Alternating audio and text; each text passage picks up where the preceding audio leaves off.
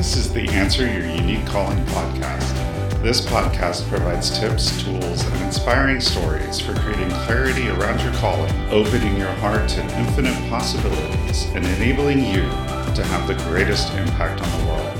I'm Julian Crossenhell, a certified spiritual life coach, meditation teacher, human design specialist, and founder of Priest of Inanna. And most recently, I've joined the faculty at Starseed Academy Coach Training.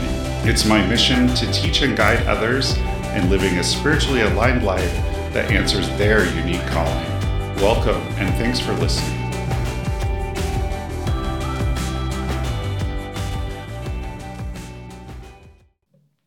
Hi, and welcome to this episode of Answer Your Unique Calling. So this is kind of a special episode for me. This is episode 26. And it marks the 1-year anniversary that I've been doing this podcast. And so for me, that's kind of an important milestone because when I started this podcast, I still struggled with perfectionism in my business a lot. I still struggled with not feeling like things were quite good enough, wanting to create a certain image of professionalism that was really almost an impossible metric to hit. It was this level of perfectionism. And that perfectionism, I've talked about this a little bit before, that in your spiritual business, in your entrepreneurship as a spiritual business owner, perfectionism can often get in the way of getting things done. It gets in the way of even starting projects that are really going to move your business forward. And the same was very true for me. This podcast, I was new to podcasting, and I felt like I didn't know enough, which part of that's my one line in my human design profile, the investigator that always feels like they need to know more, they need to understand more to feel comfortable doing something. But it was also about that professionalism. I was worried about how it sounded, how well it was produced, all of these things that I've learned that probably are a lot less important than the message that's going out in my podcast. And I did the first one, and it was a little rough. I've still learned a lot about speaking, and I feel like I've definitely gotten better. I still have a lot of filler words, which in public speaking is something that you want to avoid. And I have a lot of these because when I record my podcast, I make a little outline of the key points I want to talk about. And then I just get on here and I talk, and I allow my spirit guides and my intuition to inspire me so that I feel like I'm bringing forth the message that spirit wants me to deliver to the people who listen to this podcast. I want to inspire people with messages that are uplifting and that benefit them and help them move forward in their lives. And I found that for me, I can do that best when I have a general framework of what I want to talk about. And then I allow spirit and my guides and the discussion to just sort of evolve organically to allow what comes out, what needs to be said, what spirit wants to be said to come out. And so my first podcast, that was still a little rough. I was still definitely learning how to do that in a way that flowed. And so there were a lot more ums and you knows and rights and little filler words while I was getting comfortable with my own flow and really talking and speaking in my own flow. But I did it. And that was the important thing. I put aside perfectionism and said, I'm going to get this done. I'm going to create this podcast and I'm going to put it out there and let it be out there. And an amazing thing about that, let me tell you, one of the things that I've learned from doing this podcast, I don't go back and listen to my episodes. I lightly edit them. I clean up the sound. I do a few things, but I don't listen from beginning to end to my podcasts. I just put them out there. And my assistant, my wonderful assistant, Maya, who produces a lot of my socials, she pulls out. She does the wonderful job with my podcast of creating my newsletter and creating the little video snippets that I put out on my social media. And Maya listens to the whole episode, and she creates my listening notes and all of these things that support the podcast. And I always am surprised when Maya pulls out a quote or a little snippet from the podcast and turn it into a reel or something. And I often surprise myself at some of the things that I've said on my podcast because I've either forgotten that I said them or I said them quickly and didn't really, it was something that Spirit prompted me to say or came through my guides and I said it and didn't really give a lot of thought to it afterwards. And then I see it reflected back through the work that my assistant does for me. And I'm like, wow, that is actually a pretty inspirational message. And so I really learned this flow to how I produce my podcast. And I've kind of found that from that success, I've wanted to replicate that success in some ways. So I started this live video show, which you may have heard about. We're doing our second one. Actually, we just had our second one. Our third one will be coming up. We do it every other Friday at noon, and I do it with Roz Kincaid and Jordy Chevalier. And it's just a discussion. We get on and we speak live and talk about a topic that we've decided ahead of time.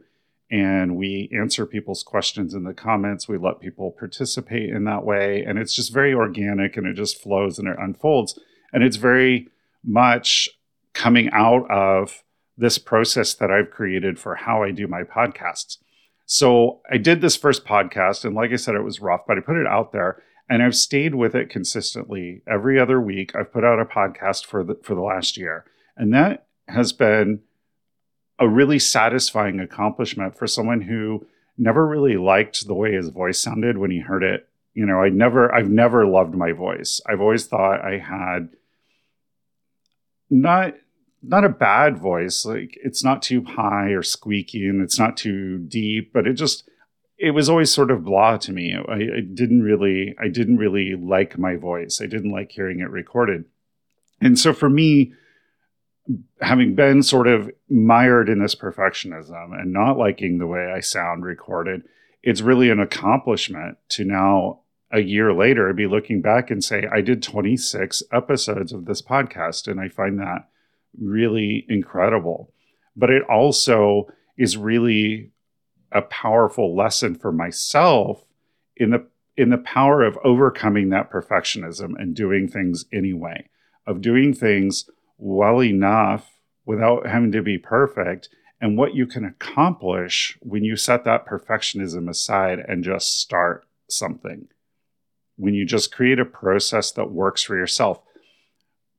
And that sort of leads into the next learning point that I want to sort of talk about. So this whole episode, I'm going to talk about what I've learned in the last year, not just in this podcast, but in my business. I think that that's really important for other spiritual entrepreneurs to see what the journey of different entrepreneurs looks like. What does the journey as a spiritual business owner look like? And what are some of the things that other people in their spiritual businesses are learning as they go through it? So one of the things I've really learned about, I've done human design for a while and I've studied it for a while. But over the last year, in working in my business and doing a podcast and doing all of the things that I've been doing, I've really learned a lot about human design. And one of the first things I've really learned, and I had started to learn this, and I think it's become more concrete for me this year, is as a manifesting generator, I have a tremendous ability to multitask and to accomplish a lot of things in a short amount of time. And for a long time in my life, I always saw my multiple interests, my multiple hobbies, doing multiple things at once, having 8 projects happening at once, and maybe only 5 of them ever get completed. Who am I kidding? 4 of them. But I always saw that as a negative, as a defect, as something that was wrong with me that needed to be fixed. For a while, I took ADD type medication, trying to get focused on a single thing and holding focus on one subject at a time. And I found that when I took the medication, I could focus a little more, but I also was a lot less creative. So I stopped taking them. And when I discovered human design and learned that that's actually the way I was designed to operate, it gave me permission to just really lean all the way into that. And over the past year, I really learned a couple of things about being a manifesting generator. One is I don't need to focus. I can hold a lot of things in my mind at the same time. I can hold my attention on a lot of tasks at the same time. And I don't necessarily need to force myself to focus on one thing at a time. I've learned that there's a great deal of energy in my design, and that I can use that energy to accomplish a great deal in a single day when I really decide to put my mind to it, when I decide to not get stuck and bogged down by perfectionism and some of these other blocks that I've experienced in my business, and I know that other people experience in their business. The other thing that I've really discovered about being a manifesting generator is that I don't have to finish everything. Manifesting generators start way more things than they finish. There's sort of this gap that things kind of fall through, where between the initial sacral response to something, the that says, yes, I want to do this. I'm super interested in this. I'm passionate about it. And actually putting the energy into moving the project forward. So there's sort of a gap between the response and the initiation. And sometimes things fall in that gap. And that's okay. That's okay if a project sounds really exciting and your sacral says, yes, do this project. And then you go, no, I'm not going to do that project. And I do that all the time. And I've learned to really lean into that more, to be a little more selective in whether I make myself move forward with a project once it's fallen into that gap. Because in the past, when projects would fall into that gap, I would sort of push to go ahead and initiate those projects. And I've learned to not push so much, to just say, okay, that one fell into the gap, which means we're just going to let it go. And I think that that's a much more healthy perspective to how to approach those things that fall into that gap between the response and the initiation of my manifesting generator cycle. One of the things I didn't know in my earlier studies in human design, and I've learned in the last year, is about the 3420 channel in a manifesting generator, because I never really resonated with the sacral sounds, with the and kind of aspect of those sacral sounds. And so when I learned from my studies in quantum human design and following Karen Curry Parker, that the 3420 channel, which connects the sacral to the throat, that manifesting generators with that channel verbalize their sacral sounds, and that the first things that they say tend to be their sacral response. And so I learned that my sacral sounds are a lot different. They tend to be ew or yuck or gross even, and for the negative. And the positive things are usually okay, sure, or yeah.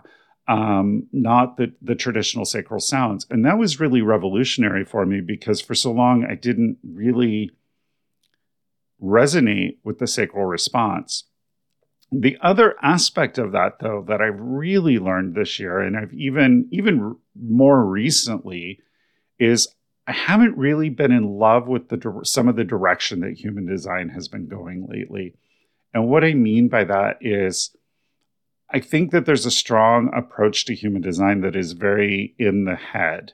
It's very mental, and it's very rules driven, and it's very limiting in the way that it's described. And what I've gotten very interested in somatic descent and somatic coaching lately, and getting more into ideas of embodiment. And what I have really discovered is putting less emphasis on my sacral sounds and more on how does it feel in my body? What does my sacral response feel like? Because if I can feel into that, I found that tends to be more accurate than trying to leverage or force or make the sacral sounds. I can lean into, do I feel this response in my body? Do I feel my body responding to these things? Because there's deep wisdom in the soma. And when we learn to get out of our head and into our body and feel into those responses, it's a very different experience of human design, particularly as a sacral being. And so I really believe that generators and manifesting generators need to do the work on embodiment and feeling their way through that sacral response, because it's a completely different experience of human design in that way. I'm not in love with the very rules-based and trying to force the sacral sounds and that type of approach to human design.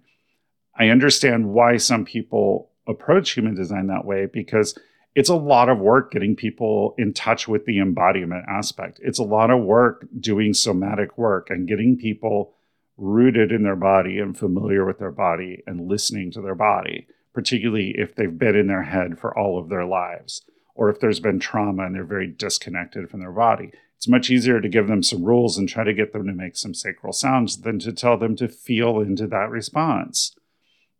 But as I'm developing my own deepened awareness into human design and into my own human design, I'm finding that aspect, that somatic element of human design, is much more important to me than the rules-driven thing. And that for my personal experience of my design, feeling that response and feeling that sacral is more important to me than the sacral sounds. I'm also really feeling that human design, the way it's talked about frequently, is very limiting.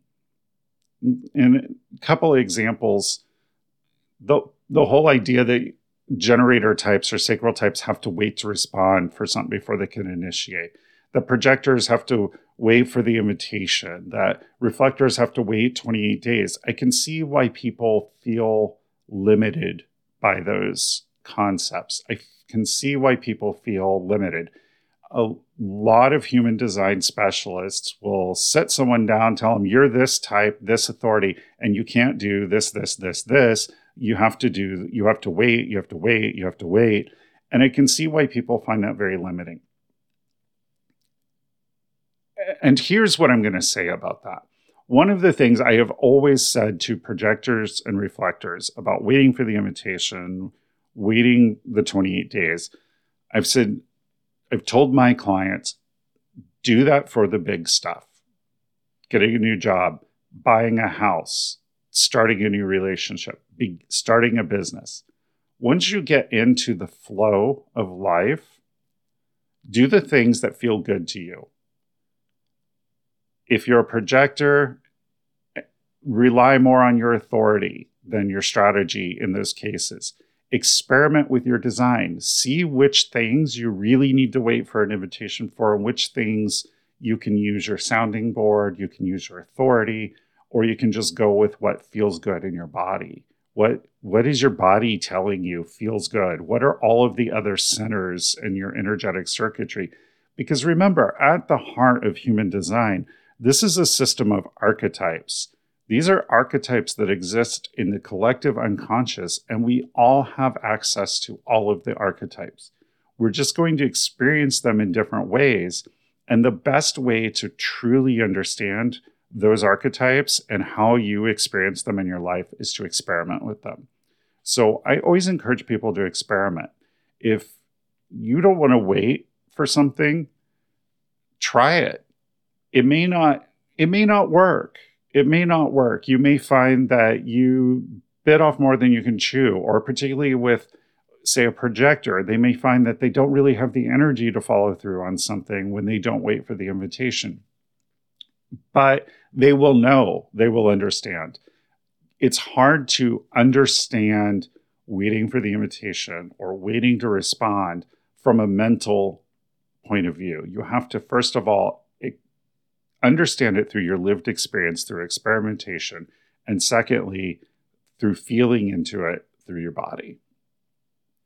So those are some of the lessons I've learned in the last year about human design. something else that I've really come to understand about owning a spiritual business and being a spiritual entrepreneur is that you have to be willing to allow your business, your vision, and your messaging to evolve over time. You are growing spiritually as a person, or at least I certainly hope you are. And as you grow, the way you talk about what you do in your spiritual business is going to change and evolve, and that is good. As you level up, the type of people you want to help is also going to level up. So you're going to find that your clientele is going to shift as you grow and as you develop, and that means that your messaging is going to have to shift. If you aren't regularly checking in to your marketing and your messaging, and checking and seeing, is this messaging that I'm using aligned with my vision of my business and my understanding of who I wish to serve in my business, then that's a problem. If you aren't evolving your messaging, but your business is evolving, you're growing, and the type of clients and the way that you show up to serve them and who you're being in your business are changing, then you're going to struggle to find clients because your messaging is still trying to find the other clients who aren't going to respond to the new type, the new person that you're being, the new way that you're showing up in your business. And this is something I've had to learn as my own coaching niche has sort of evolved and my understanding of it and the way I talk about it. I started out with very much being about answering your spiritual calling and stepping into service.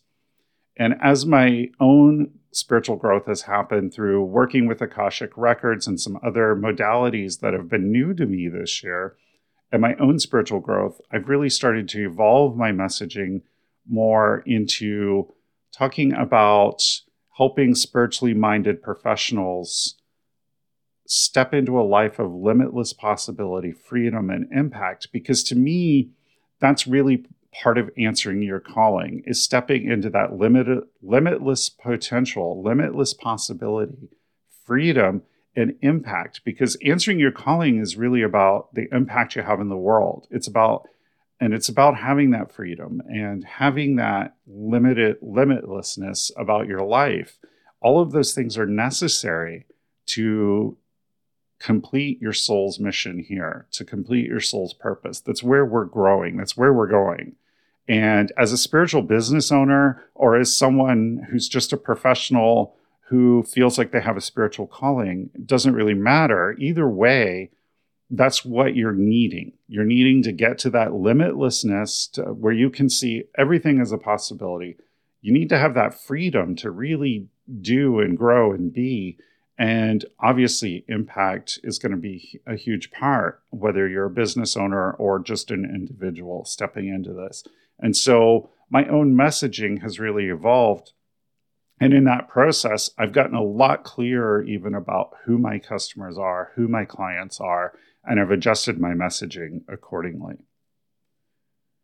The other big thing that I've kind of learned about my own marketing and my own approach to marketing is around, we often hear when we are in business about consistency. And I absolutely agree that this is true. If you are marketing, no matter where you're marketing, how you're marketing, you just need to be consistent. Consistency is very important. It sets up expectations. People have an expectation. They want to see that you're consistent and you follow through. And I think that they say, like in the psychology of marketing, that a person has to hear your message at least 7 times before they're really able to respond, or before they recognize your brand. And so that consistency is important. If you're not getting out there with your message regularly, you're doing a great disservice to your business. But consistency means different things to different people. So for me, it means putting out a podcast every other week. It means posting 2 to 3 times a week on social media. But for some people, they take consistency to mean, they hear I need to be consistent, and they take it to mean I have to post every day. I have to do something every day. And that's not the truth of the situation. You need to find the frequency that works for you and then stick with it. Consistency is more about doing the same way week to week than it is about trying to do something every day. So if your goal is to blog twice a week, then consistency isn't saying blog 5 days a week. Consistency is saying blog 2 days a week, every week for months on end. That's what consistency looks at. The other thing I've really been focusing on in my business, and something that I've really learned is working for me, is to start to rely less on social media.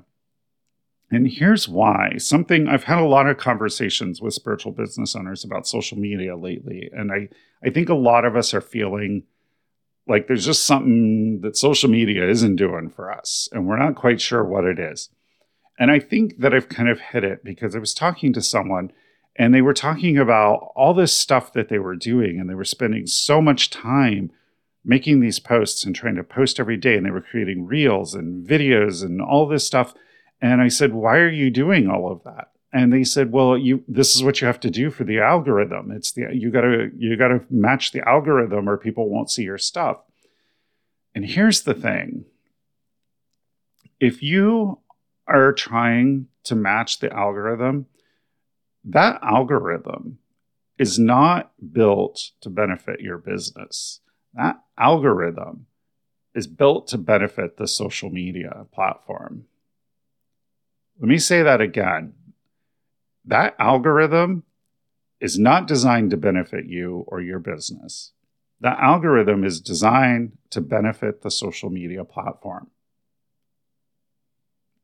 So really, you need to think about when you're doing this in social media, yeah, you want your stuff to be seen.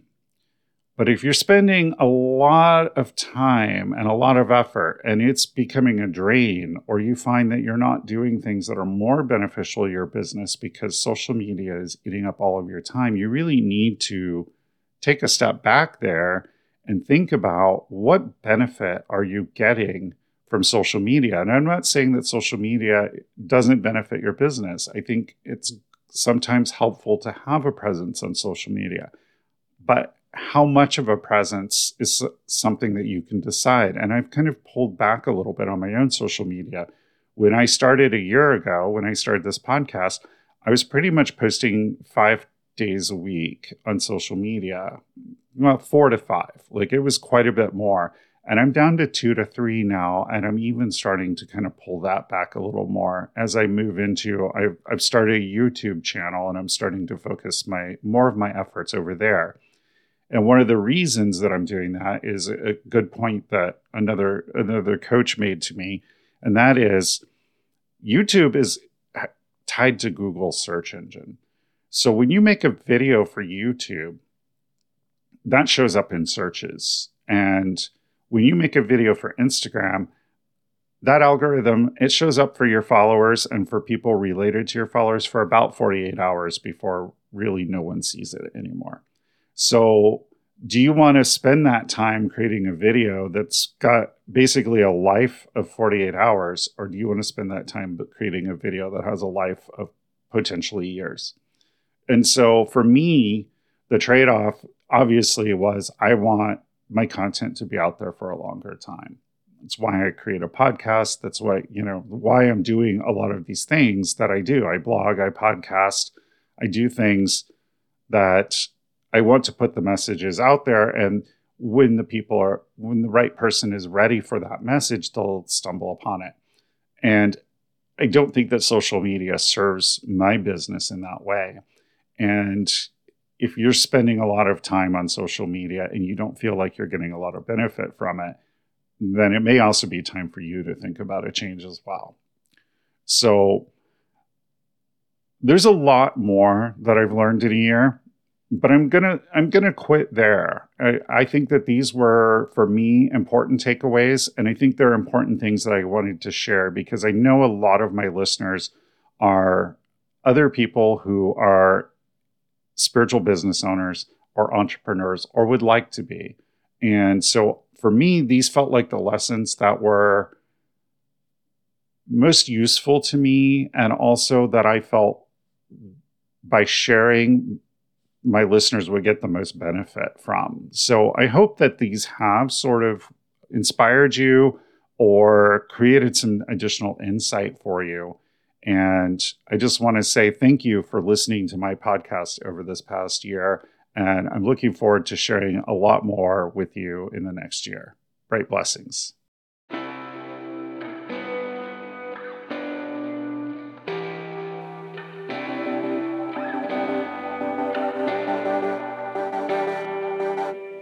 This has been the Answer Your Unique Calling podcast with your host, Julian Crossan Hill, produced by Priest of Inanna, LLC. You can find us on priestofinanna.com. That's Priest of Inanna, INANNA.com, or on Instagram at Priest of Inanna.